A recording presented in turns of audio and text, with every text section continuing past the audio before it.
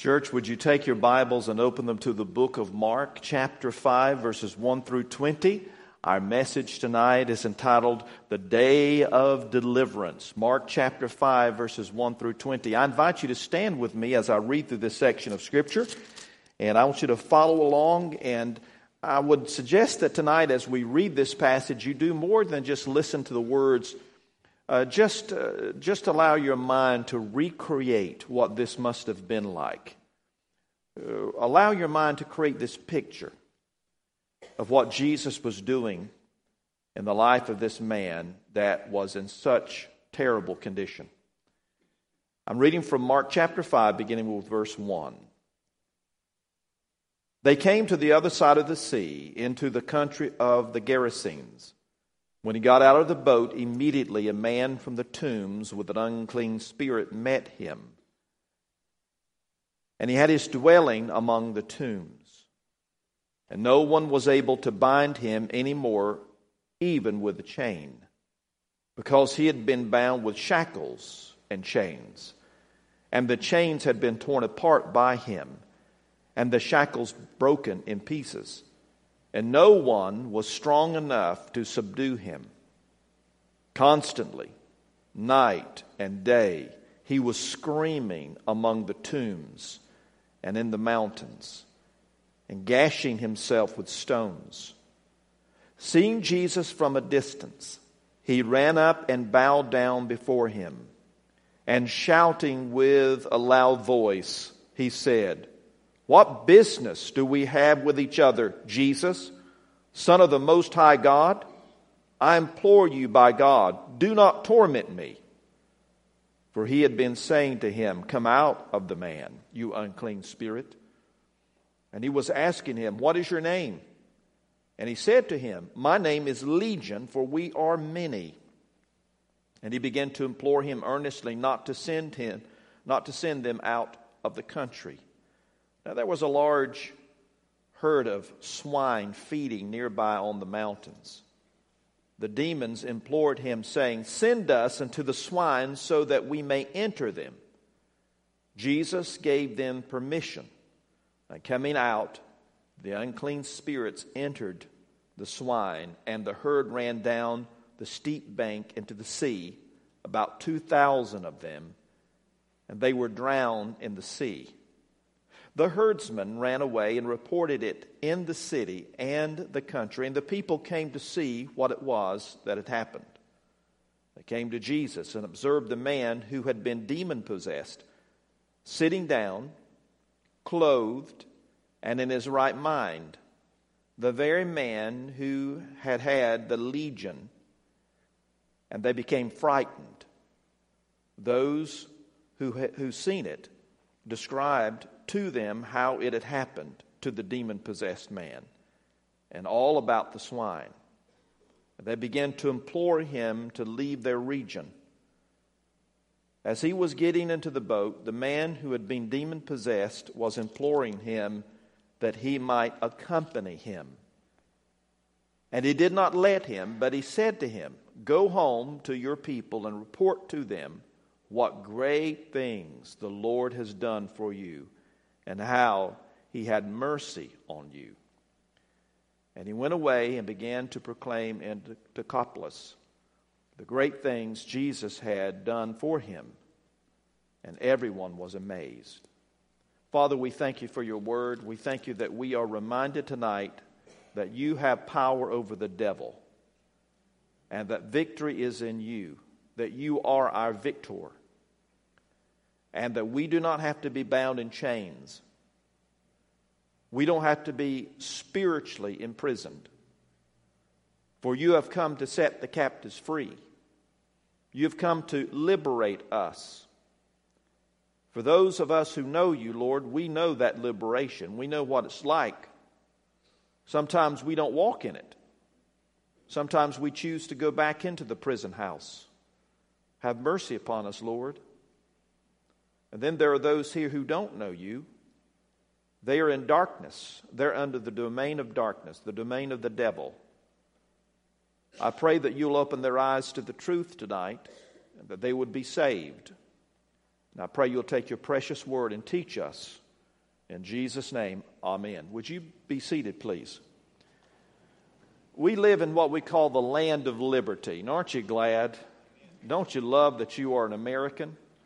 That you live in a country where freedom prevails? There are many people who have to pay the price for that freedom to be secured and for us to continue to have freedom. We're very thankful for that freedom. But there are many people who enjoy physical freedom while living in spiritual bondage. That is, they can go and come as they please physically, but spiritually they are captives. In Mark chapter 5, verses 1 through 20, Jesus confronted several men who were gripped in the darkness of demon possession. In this passage, Jesus displayed his supernatural power over the forces of darkness. And this is very significant. Jesus is telling everyone through this story that he is all-powerful. That Satan, although he is powerful, is nothing in comparison to God. Nothing in comparison to God the Son, the Lord Jesus Christ. And the same power that was used to set the demon-possessed men in this passage free can also free you from your spiritual bondage. And anyone you know who is experiencing that type of imprisonment. Jesus Christ has come that we might have life and have it in abundance. He has come that we might walk in freedom. And that freedom is being offered tonight. And I hope if you don't know the Lord Jesus, you'll yield your life to him and be saved this very night. If you are a Christian, it is my prayer that you will walk in the freedom every day that has been provided for you. Because sadly, there are many Christians who have their salvation because they've trusted Jesus to save them. But yet they are walking in bondage. Satan has blinded them to the extent that they cannot find the freedom that God has so graciously provided. And friend, that ought not to be. If you find yourself in bondage tonight, I'm here to tell you some good news. And that is Jesus Christ will free you if you will look to him and provide. He will provide for you the power that you need. So let's look at this passage together and see some things about this story I think that will be informative and encouraging for you tonight. First of all, I want you to see the demoniac before Jesus. We begin to read now again in verses 1 and 2. Notice his place. They came to the other side of the sea into the country of the Gerasenes.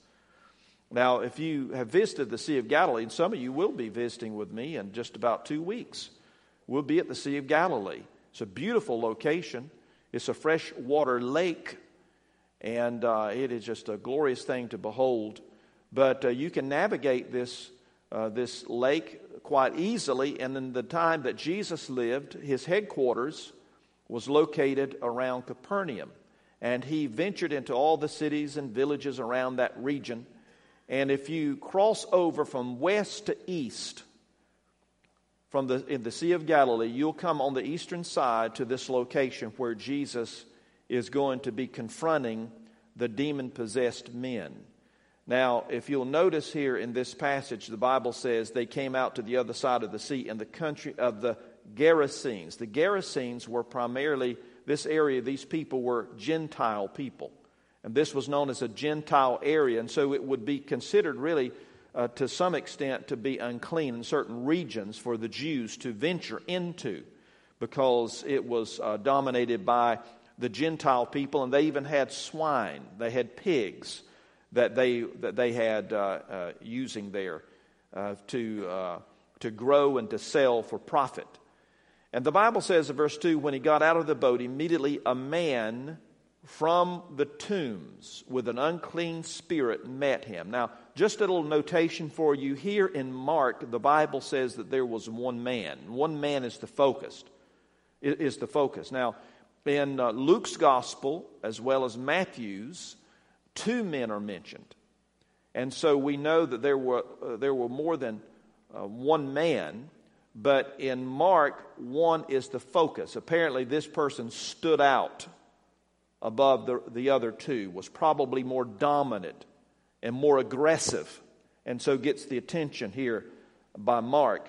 But nonetheless, that's not the primary focus of the story. The primary focus of this passage is that Jesus has power over the devil, and we see that borne out in this text tonight. So that was the place where he was. But let's go a little deeper and look at his problem. We see that when Jesus got out of the boat, here this man runs up to him in the tombs. So this is a place for the dead. This is where people put their loved ones once they had died, in these tombs. And that is not a place that any normal thinking person would live. I mean, it's unusual. As you first read it, you feel it's kind of an eerie feeling, isn't it? To think that there would be someone living there in the tombs, living among the dead. That's just kind of a bizarre thing. As a matter of fact, it's, I think, important to point out that many times when people begin to delve and to study the occult, that they become infatuated with death. Have you noticed that? And they're infatuated with things of the dark side.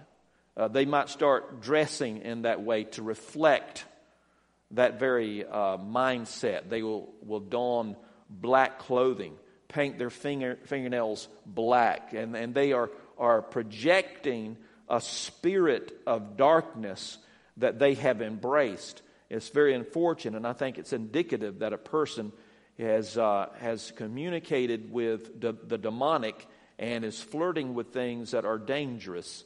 And so this passage bears out the fact that this man is living among the tombs, living among the dead. And no one was able to bind him anymore, even with a chain, because he had often been bound with shackles and chains, and the chains had been torn apart by him, and the shackles broken in pieces, and no one was strong enough to subdue him. This tells us that he had supernatural strength. The demonic forces within him enabled him to be far stronger than any normal man would be. He was out of control. This man appeared to be insane. No one could constrain him. No one could bind him. He was in a very terrible condition. Verse 5 tells us constantly, night and day, he was screaming among the tombs and in the mountains.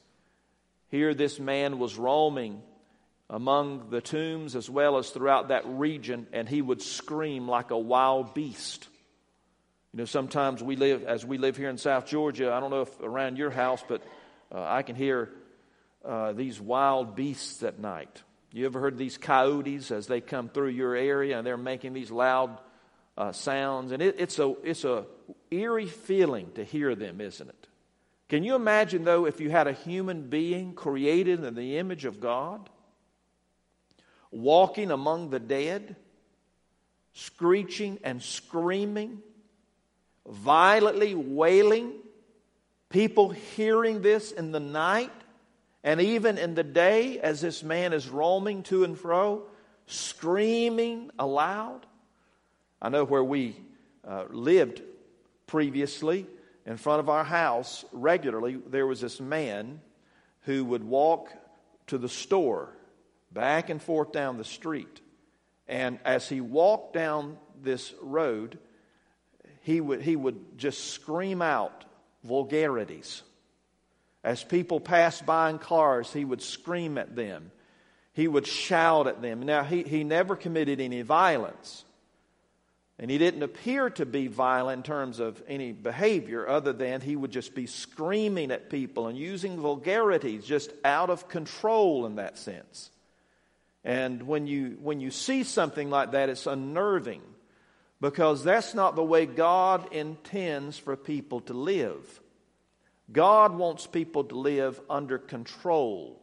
He wants them to be submitted to Him and then allow Him to live through them, exhibiting the type of calm and peace that God is able to provide. So here's a man who's obviously affected by the demonic, and he's screaming, going back and forth. And not only that, but he's gashing himself with stones.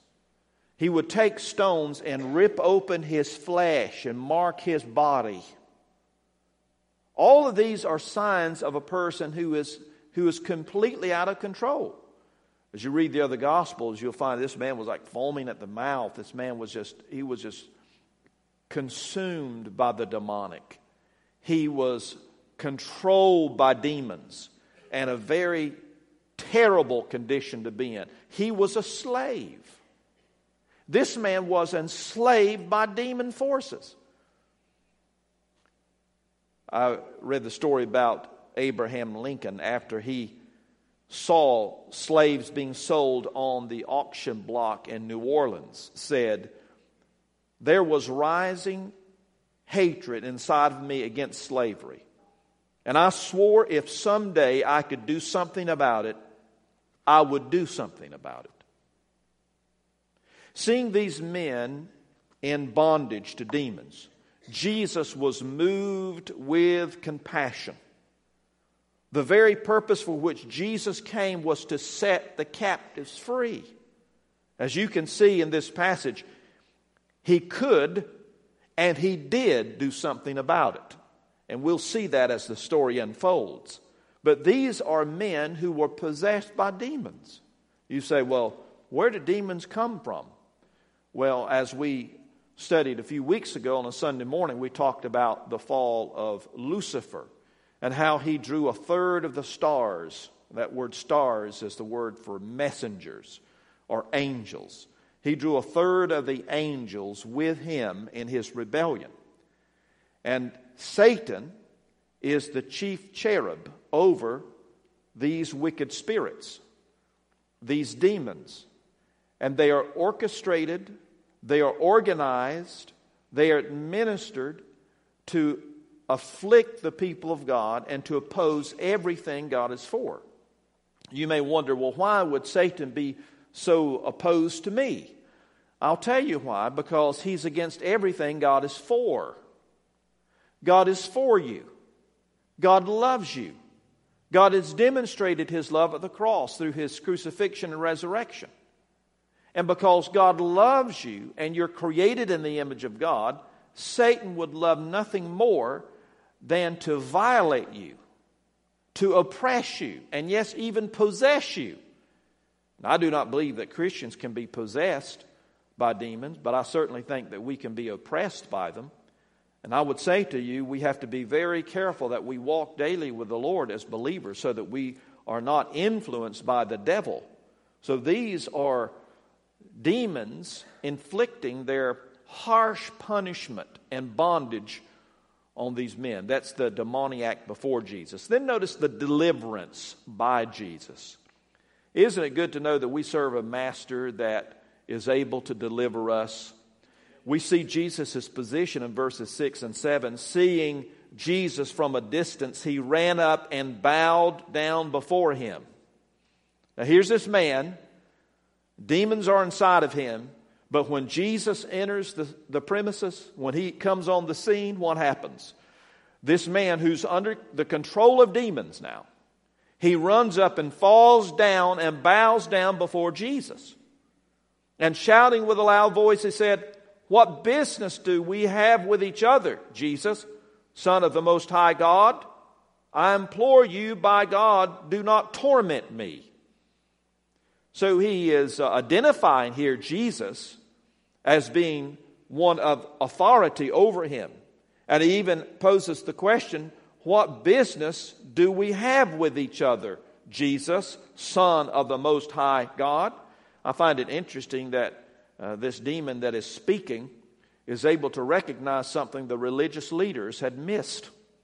And that is, Jesus was in fact the Messiah, the Son of the Most High God, who came to this earth to free us from bondage through the cross and the resurrection that he displayed for us. But here these demons are beginning to acknowledge the position of Christ, that he is God in human flesh, that he has come, and They don't want to do business with Jesus. They don't want to be bothered by him. They want to be left alone. And when Jesus steps onto the shoreline there on the eastern side of the Sea of Galilee, they are threatened. And so they bow before him, acknowledging his position, and then also acknowledging, notice we see his power on display. Read with me in verse 8. For he had been saying to him, "Come out of the man, you unclean spirit." Come out of the man, you unclean spirit. And he was asking him, "What is your name?" And he said to him, "My name is Legion, for we are many." So Jesus begins to say to this demon, "Come out of this man." Now when Jesus lays his eyes on this man who is afflicted by these demons, we know that his heart is moved with compassion. And he wanted to do something to help this man. He wanted to relieve him of his suffering. He wanted to set him free because this man was not created for that purpose. He was created to have a relationship with his Creator, to walk with dignity as a creation of God, made in the very image of God. He was not made to be in bondage. He was not made to be filled with fear and insane. He was created to bring honor and glory to God. And so Jesus now is going to interrupt what this demon had been doing in the life of this man. And notice, Jesus asked him, "What is your name?" And he said, "My name is Legion, for we are many." The word legion there has to do with a Roman company of soldiers that would number up to 6,000.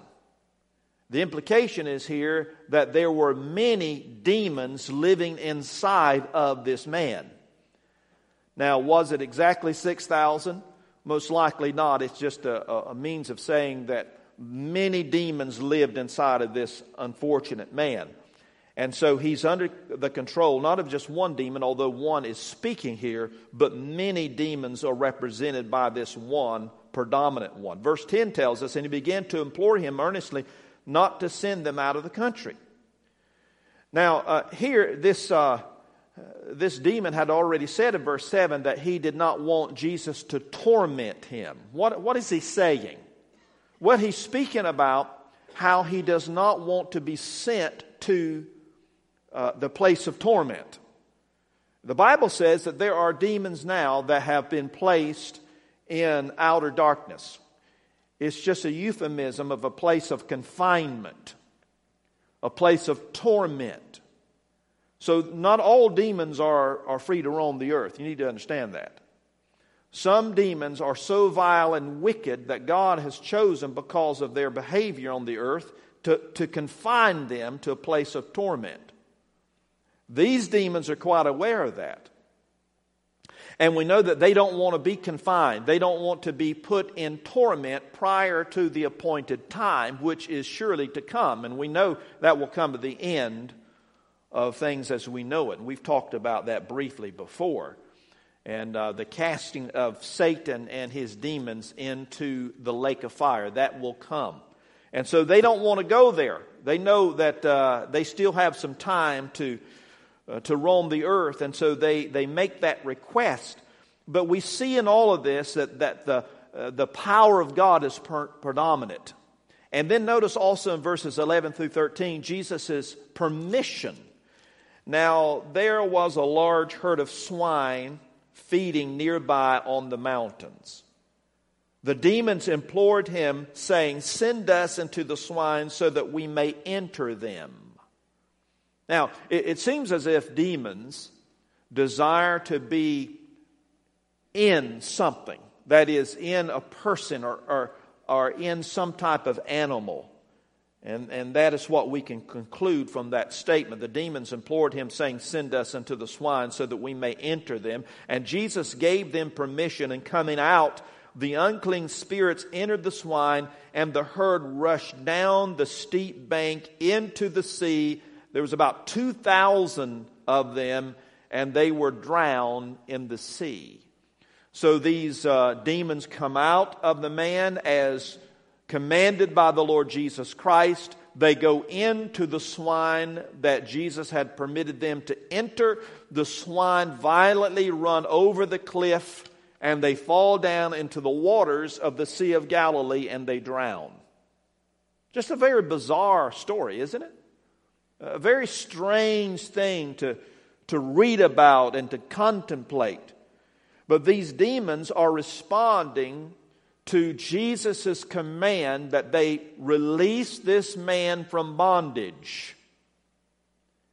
Jesus delivered this man from demon possession.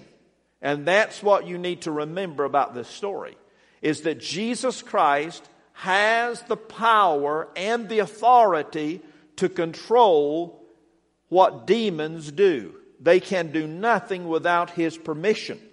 And they are at work in the world. You may say, well, why in the world would God allow these demons to work in there? Why does He just destroy them? They have been defeated at the cross, certainly.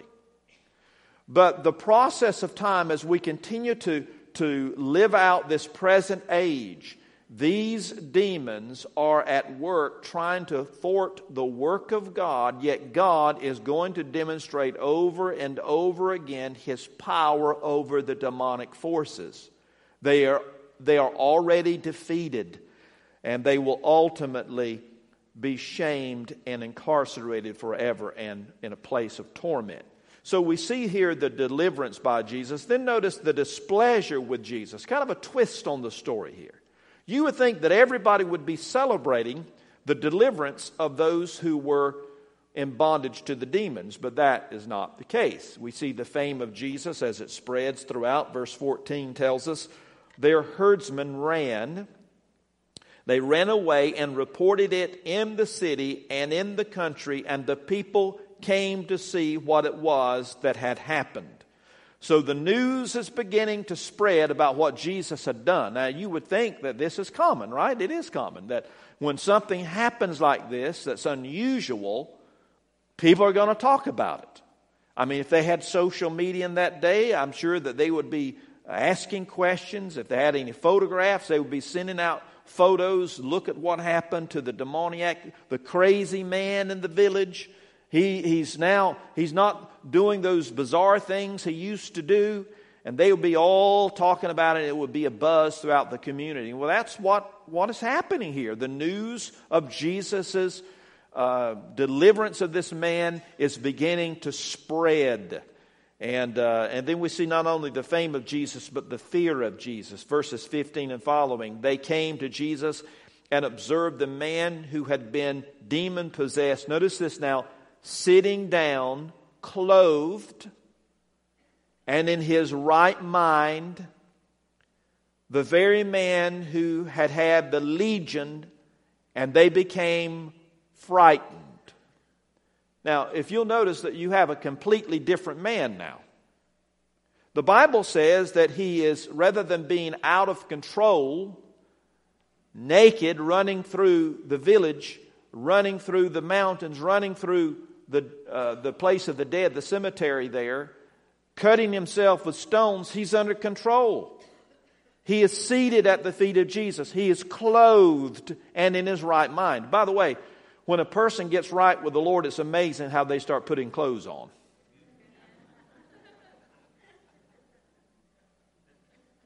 Just a little side note there. They start dressing modestly. And this man he's covered himself up. He's now sitting in his right mind at the feet of Jesus, and the people become frightened because they knew that this man was the crazy man. They knew that this man was out of control and no one could bind him. And now here he is at Jesus' feet. And verse 16 tells us those who had seen it described to them how it had happened to the demon-possessed man and all about the swine. And they began to implore him to leave their region. I can remember as a little boy wondering, why would people want Jesus to leave their region? You may be asking that question tonight. Why would these people want Jesus to leave when he brought such restoration to this man that was out of control? I mean, it would be like Jesus coming to our town, and because of his influence, all the people who are dealing drugs And all the people who are breaking in and stealing and fighting, all of a sudden they had a complete change of attitude and disposition and behavior. And now, rather than doing those violent acts, they're actually helping people and being concerned about people. And then you want Jesus to leave your town for doing that. It doesn't make any sense, does it? Some people are able to get used to the demonic in control. Some people are able to be accepting of people who are living in bondage. It's just a common thing. It's normal to them. And so they come to accept it. Folks, we should not accept the conditions the way they presently are. We should not accept when people are living out of control and be comfortable with it. And I'm afraid that this is a good picture of where we are in many of our churches today. We have become comfortable with the status quo. We become accepting of people in bondage. And just assume, well, there's no better, nothing can be done, so that's just the way it is. Folks, we need a demonstration of God's power in our community, in our church, in our homes. And God is just as capable today of bringing about healing and restoration as He was so many years ago. The problem is the church is lacking in faith. And we're not seeking the Lord the way we should. And far too many of us have compromised and we have dabbled with the things of the dark side that we have no business being interested in. And here Jesus, because of His great love for this man and His deliverance of this man from bondage now, they don't like it. The community is wanting him to leave their region. You know, once slavery was ended in this country, there were many slaves who continued to serve their former masters. They'd been set free, but they just didn't realize it. Also, slavery was the only life they ever knew. In like manner, some believers don't understand their freedom in Christ. Others have become so used to their bondage that they no longer believe that freedom is even a possibility. Don't let this opportunity to escape the shackles that have been imposed upon you by Satan to pass you by. It's time to be free. It's time to enjoy the victory that Christ has provided for you. And you receive that victory by faith. So here is the displeasure that some had toward Jesus. But then notice the devotion to Jesus. And I really love this. Look in verse 18 as we begin to draw this message to a close.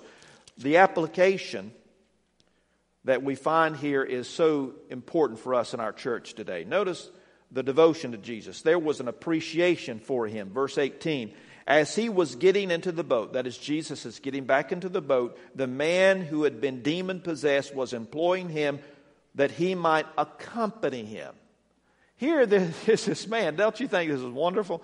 Here this man, he runs up to Jesus and says, Jesus, please let me go with you. Jesus, you have set me free. I owe my life to you. I want to go with you. I want to stay with you. I want to be your slave. Here is a man filled with appreciation. You know, I think we as Christians, sometimes we get over what God has done for us. God has been so good to us, we forget about the bondage He's relieved us from. We need to be careful, those of us who've been saved for a while. Sometimes when we're not careful, we can forget what we used to be. We need to remember what Jesus Christ has gotten us out of. How He has delivered us from the bondage of sin. How He has transitioned us from darkness to light. How He has changed our future from being one of hell to heaven. We've been given an inheritance by the Lord. We have the seal of the Holy Spirit upon us, living inside of us, God Almighty taking up residence within us. We are not who we used to be. We are not who we were, and we're not who we're going to be, certainly, but we are in the process of becoming all that God has called us to be, and we should be grateful for that.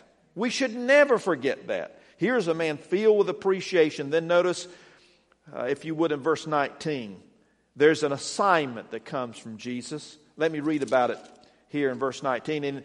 And he did not let him. That is, Jesus said, no, it's not my calling on your life to come with me. He says to him, go home. Go home to your people and report to them what great things the Lord has done for you and how He had mercy on you. Go home. Go to your community. Let them see what I've done in your life. To me, this is an expression of God's great grace for those people who wanted Him to leave their region. They had lost their pigs. They had lost this source of income. And they didn't want to lose anything else, so they were afraid. But Jesus, with great compassion for them, He sends the missionary back home. Go back. Let them see what I've done in your life. Folks, let me tell you, that's what Jesus is asking of us, is it not? He's asking us to go home and display the character of Christ to our children, to our spouses, to our neighbors, to our business associates, to our friends at school. He wants us to show the character of Christ by the way we live our lives. And there should be such a distinction. There should be such a contrast in the way we used to be and how we are now that people can say, something's different. And they begin to appeal to us. What's changed? Are you reading some type of self-help book? Are you going to some type of class? Are you taking some type of course online? What's happened to you? And you'll be able to tell them what Jesus has done in your life, about the mercy He has shown to you. And folks, we need to keep this in mind when we leave here in just a few minutes. We need to go out in this community and let people see Jesus in the way we live our lives. So he becomes an ambassador for Christ. Look in verse 20. And he went away and began to proclaim in Decapolis the great things Jesus had done for him. And everyone was amazed. I love that, because here he does what Jesus said do. He obeys him. Very simply. He just simply goes and bears witness of Christ. Did you know that we're witnesses for the Lord Jesus? And we need to go looking for opportunities to tell people about Christ. How is it that we as God's people can be so silent? How is it that we can be so quiet when it comes to the grace of God? How is it that we can get over His miraculous change in our lives so quickly? There's a world out there who needs to know Jesus. Now think about the bondage in our community. Think about the people who are ensnared by drugs and alcohol and poverty and sex and possessions. And the list goes on and on. They're in bondage, folks. I'm telling you, they're just as bound as this man as we read about in this passage tonight. Their bondage may look a little different, but they are still in bondage. But we know who has the keys to their shackles, and His name is Jesus. And I'm telling you, just as Jesus said, I have come that they might have life and have it in abundance, He also said, I have come to set the captives free. He still has that power. He will still use it if we call upon Him. Father, we thank You for Your grace and mercy, and we're so grateful that You have set us free. We were in bondage to sin and self and to Satan, but You have broken our shackles and You have set us free. Now we have the freedom to walk in fellowship with You, Lord. We have the freedom to be used by You, to tell others about how they too can be free. Oh God, help us not to forget about what You've gotten us out of, and also what You've kept us from. Help us to be willing to share this good news message with the world. In Jesus' name I pray, amen.